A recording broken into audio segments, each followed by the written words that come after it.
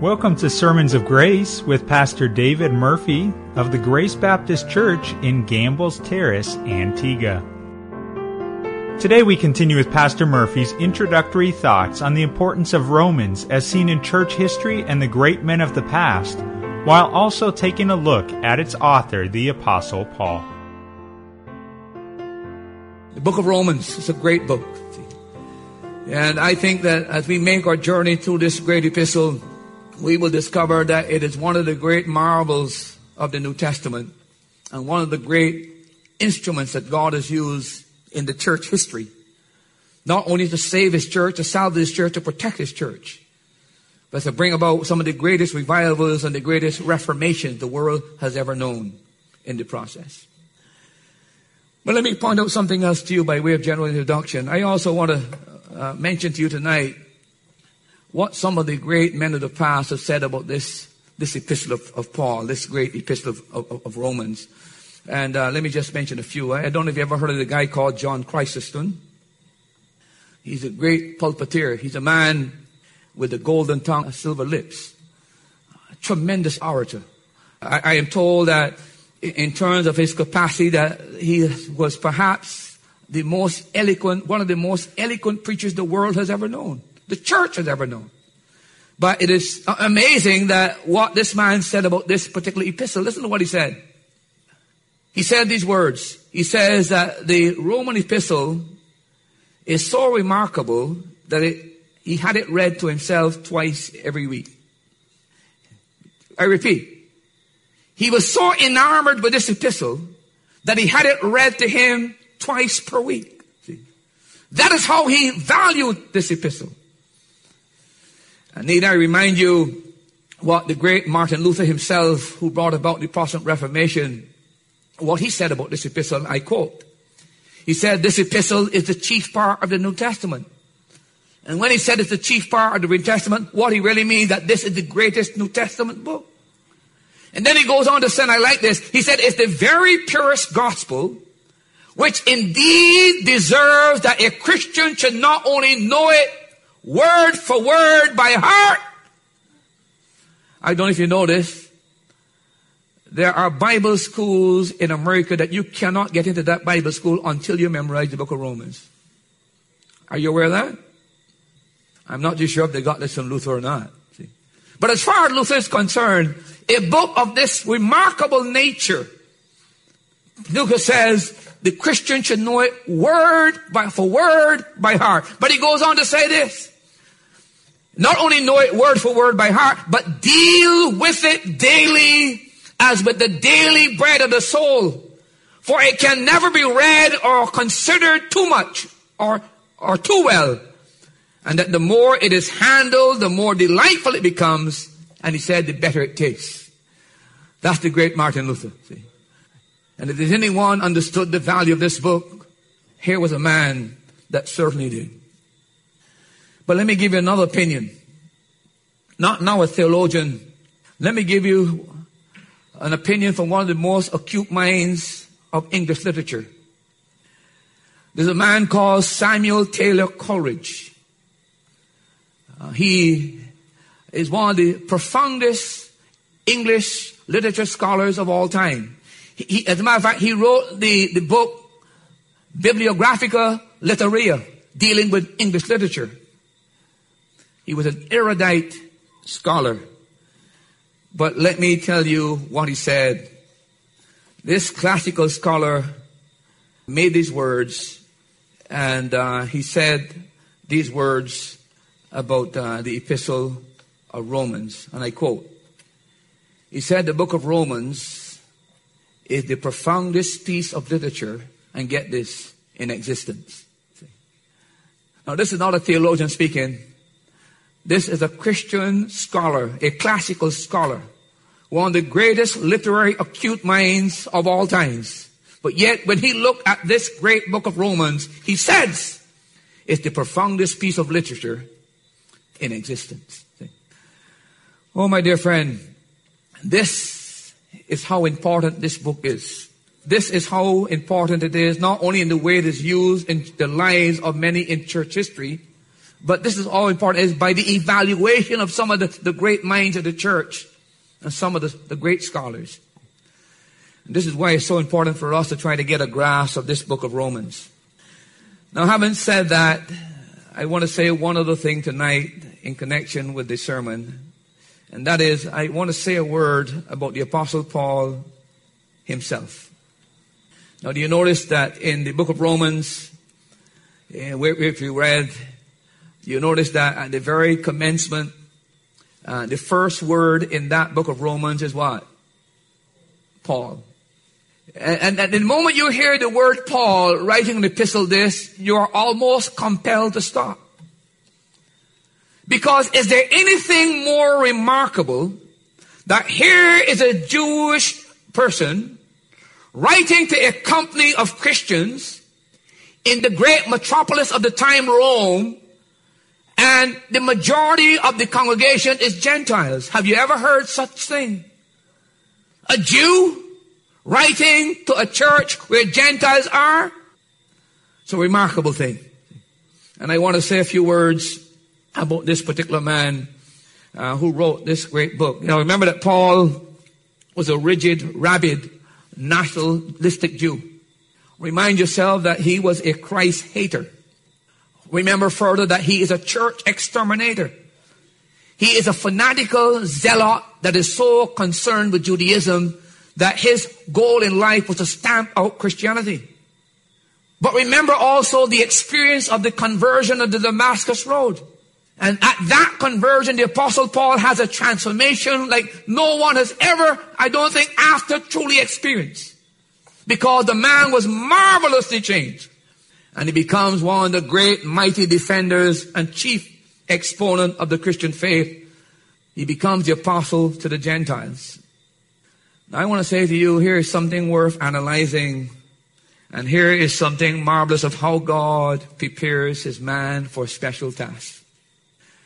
Let me show you how God was preparing Paul for the special task that he would eventually serve him. Now, I want to point out several things about the Apostle Paul. You know, there are a lot of people who tell us, the thing that what matters in the Christian life is that you're saved. And anybody can do anything because you're saved. I want to put that to rest. See, your capacity to minister is not only just the fact that you're saved. Your capacity to minister and the enlargement of your capacity to minister has a lot to do with your culture, your training, your ability. See? God takes the entire mix. See? Peter could never do the job that Paul did. Peter could never write the epistle that Paul wrote. Peter was a special case and God used in a special way. God always prepared his men for special tasks. And God always equipped them with special gifts.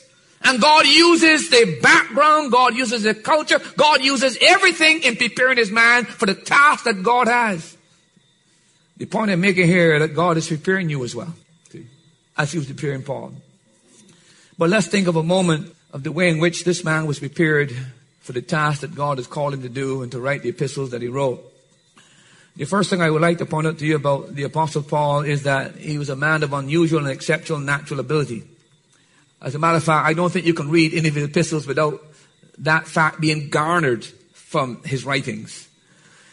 You ever notice the tremendous reasoning power that Paul has? His ability to marshal facts and present facts in a very logical way. The cogency of his logic can hardly be disputed. And then the song system of argumentation. Step upon step, precept upon precept. He has a skill unequaled by any other in the New Testament. And everyone that ever studies the Apostle Paul says clearly that he was an unusually gifted, brilliant man. I want to say this to say that I sometimes think that the church suffers from a brain drain. I get the impression sometimes that parents think that their children are too smart to be in the ministry. They prepare their kids to work for Uncle Sam. They want the kids to engage in some other form of secular work. I was up at Brother Burley's church, and they had a discussion in the church there about what's wrong with this generation of Christians, and trying to find out all these kind of things. And I said, listen, the main problem is in the home. Main problem is in the home. We are preparing our kids not for the Lord's work. We are preparing our kids for the secular field. And that's the gospel truth. See, we're not rearing children to give them back to the kingdom of God, that God can use them. As a matter, we're afraid that they will be called. We are mean and selfish. We pretend we are concerned about God's work, but we are concerned about other people doing God's work, not our kids getting involved in God's work. Mark it from me. If you were to be able to read the minds of people even in this church, you would see that they think their children too smart to get into the ministry. That's why I say I think we've got the brain drain. See? The best minds are now engaged in all other forms of secularism. See? Did you know at one time the greatest scholars in the English-speaking world was the pastors? Did you know that? Did you know that all the universities started in America, like Harvard and Princeton and Yale? Do you know what those schools were started for? To train men for the ministry. They understood the value of an informed presbytery. Trained pastors. Listen, I thank God that Paul's mom didn't think he was too good for God to use him. And that a brain like that would be wasted to devote his time to the study of sacred things. But I know many parents who feel that way. See? Anything will do for God. We're prepared to give anything for God except the best. See? And that's the tragedy of our times. Young person, I will say to you what Savonarola said to the young man back in his day. He says, young man, give up your small ambitions and go east and preach the gospel. Or was it go west? I can't remember. It's east or west. But the point was, give up your small ambitions and go east or west. Look, go north and south and preach the gospel. See? Because I tell you this, God needs you more than Uncle Sam. See? And God needs you more than Charles or I don't want to say the bank because you've got people who are working at the bank, okay? And I don't want anybody to think I'm pointing them out, you know. But I want to say this, that God needs you. God really needs you. The other thing I'd like to point out about the Apostle Paul is his birth and his family and his upbringing. Now here's a man of Jewish birth, a Pharisee by training, a student of the great teacher called Gamaliel, the greatest Pharisaical teacher of his time. Here's a man who became an expert in understanding and interpreting the law. Do you understand how valuable that was when Paul started to explain Scripture? All the distortions that he was taught by Gamaliel, the Apostle Paul is able to unravel and show to the world. See? The types and the shadows. But to bring to the Scripture an explanation that shows there's no contradiction between Old and New Testament. He's able to synchronize truth. You know why? Because of his background.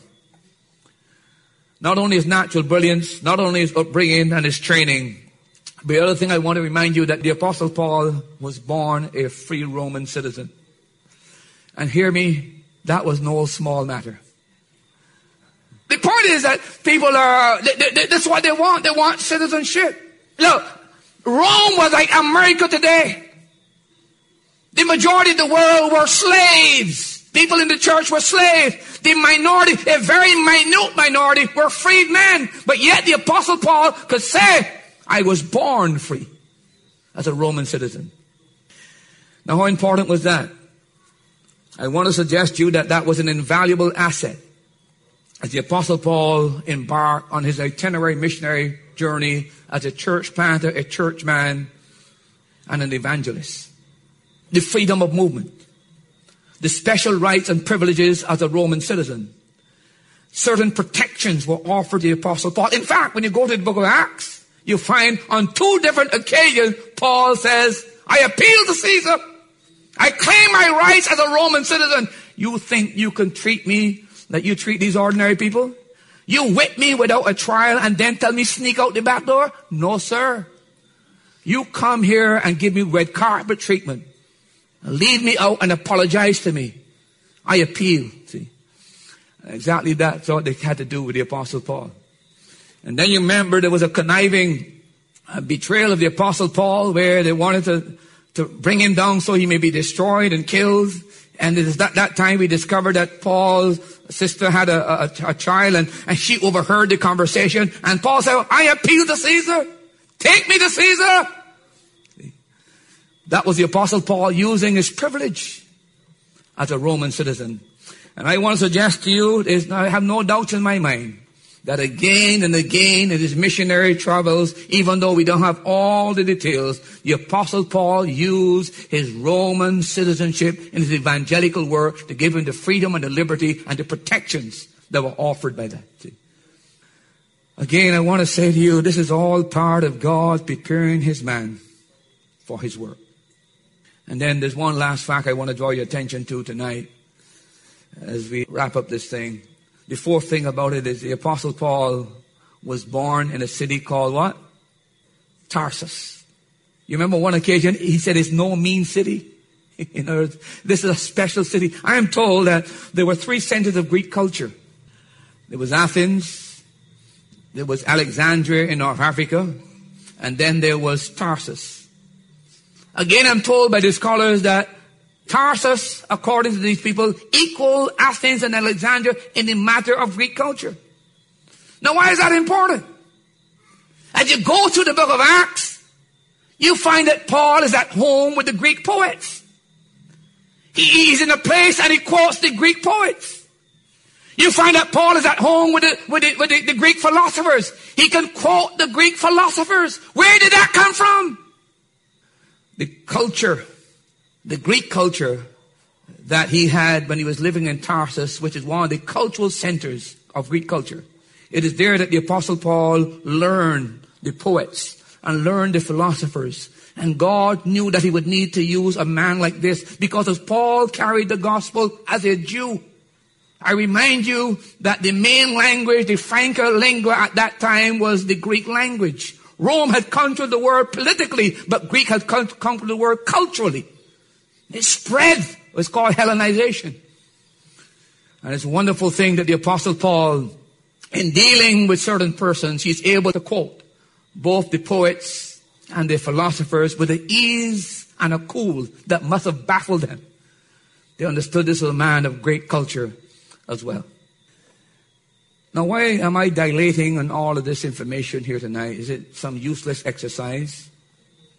Is that why? Now, I want to suggest to you, the reason why I'm dilating on all of this is because I want to draw to your attention that God raised up this mighty man for three special purposes. Number one, this man was raised up to defend the Christian faith against the Jews and Judaism. He had to know the doctrine, the teaching. He had to be able to interpret those teachings in light of New Testament truth. And when you come to the book of Romans and the book of Galatians, you find he's a great defender against Judaism. He stands up against it. As a matter of fact, even Peter was carried away by the Judaizers. Do you remember that in Galatians? Peter is there in Galatia. He's in a Gentile church. And Peter is socializing with the Gentiles. And he's making the Gentiles know that we are one before God. We're equal. There's only one church. But guess what? The Jews came down from Jerusalem. And they began to look on Peter. You? Is this what you're doing? And you remember what Peter did? We are told that Peter now separated from the Gentiles and would not socialize and eat with them. And Paul said, nothing happening so. And we are told in the Bible that the Apostle Paul confronted Peter face to face and told him what? Peter, you're wrong. Absolutely wrong. See? It took Paul, a man like Paul, a lesser man like Peter, in his weakness gives in to Judaism.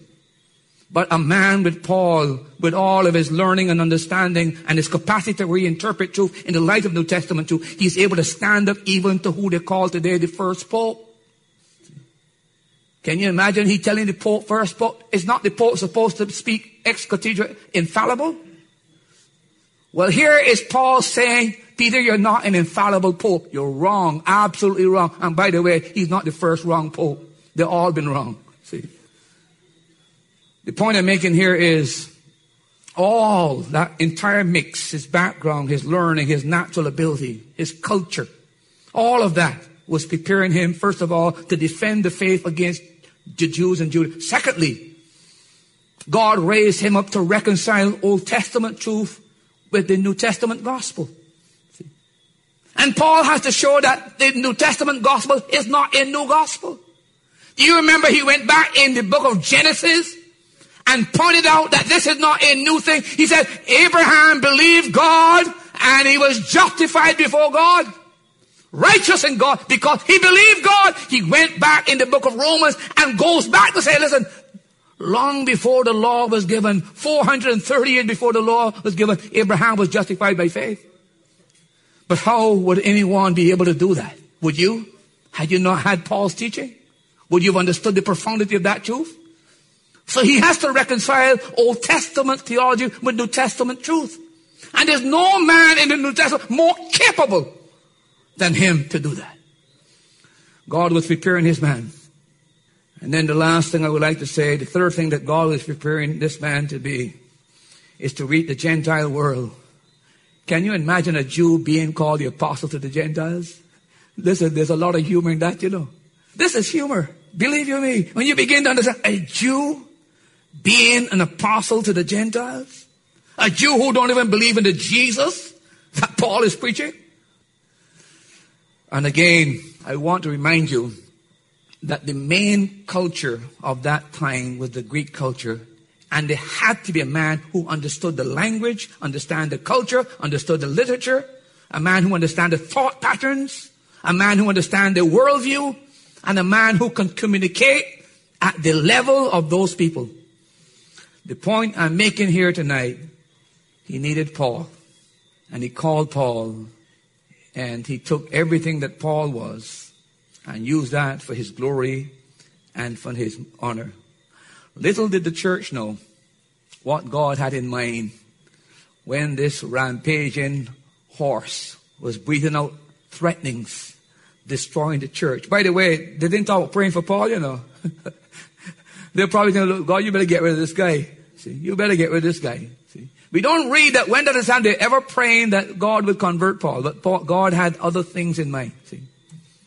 And by the way, when you're going against something and you finally see the light that the same thing you're going about is truth, listen, there is such a transformation in your life that you want to undo everything you did there, you don't want to undo. That's why Paul was so zealous.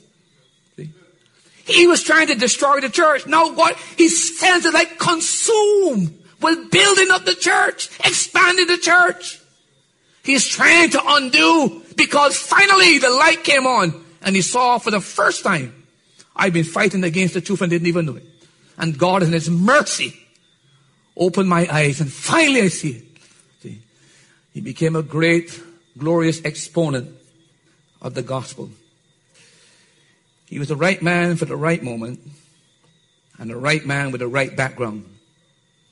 And that is why God was able to use Paul in such a marvelous way. And that's why we have the epistle of Romans. Now, we will pick up next time and we will go from there. I just thought that those are some general remarks. I hope I've whet your appetite of the importance of this great epistle. There must be a reason why you need to study this epistle. Look, you young people, you study biology, you study history, you study some of the most boring subjects in school, okay? Okay. So don't tell me you can't sit and listen to an exposition of God's word, right? And you got a boring teacher. I don't want to believe that I'm boring. I try to make it as lively as possible. So I'm trying to help you. You need to help me. You need to pay some attention and show some interest.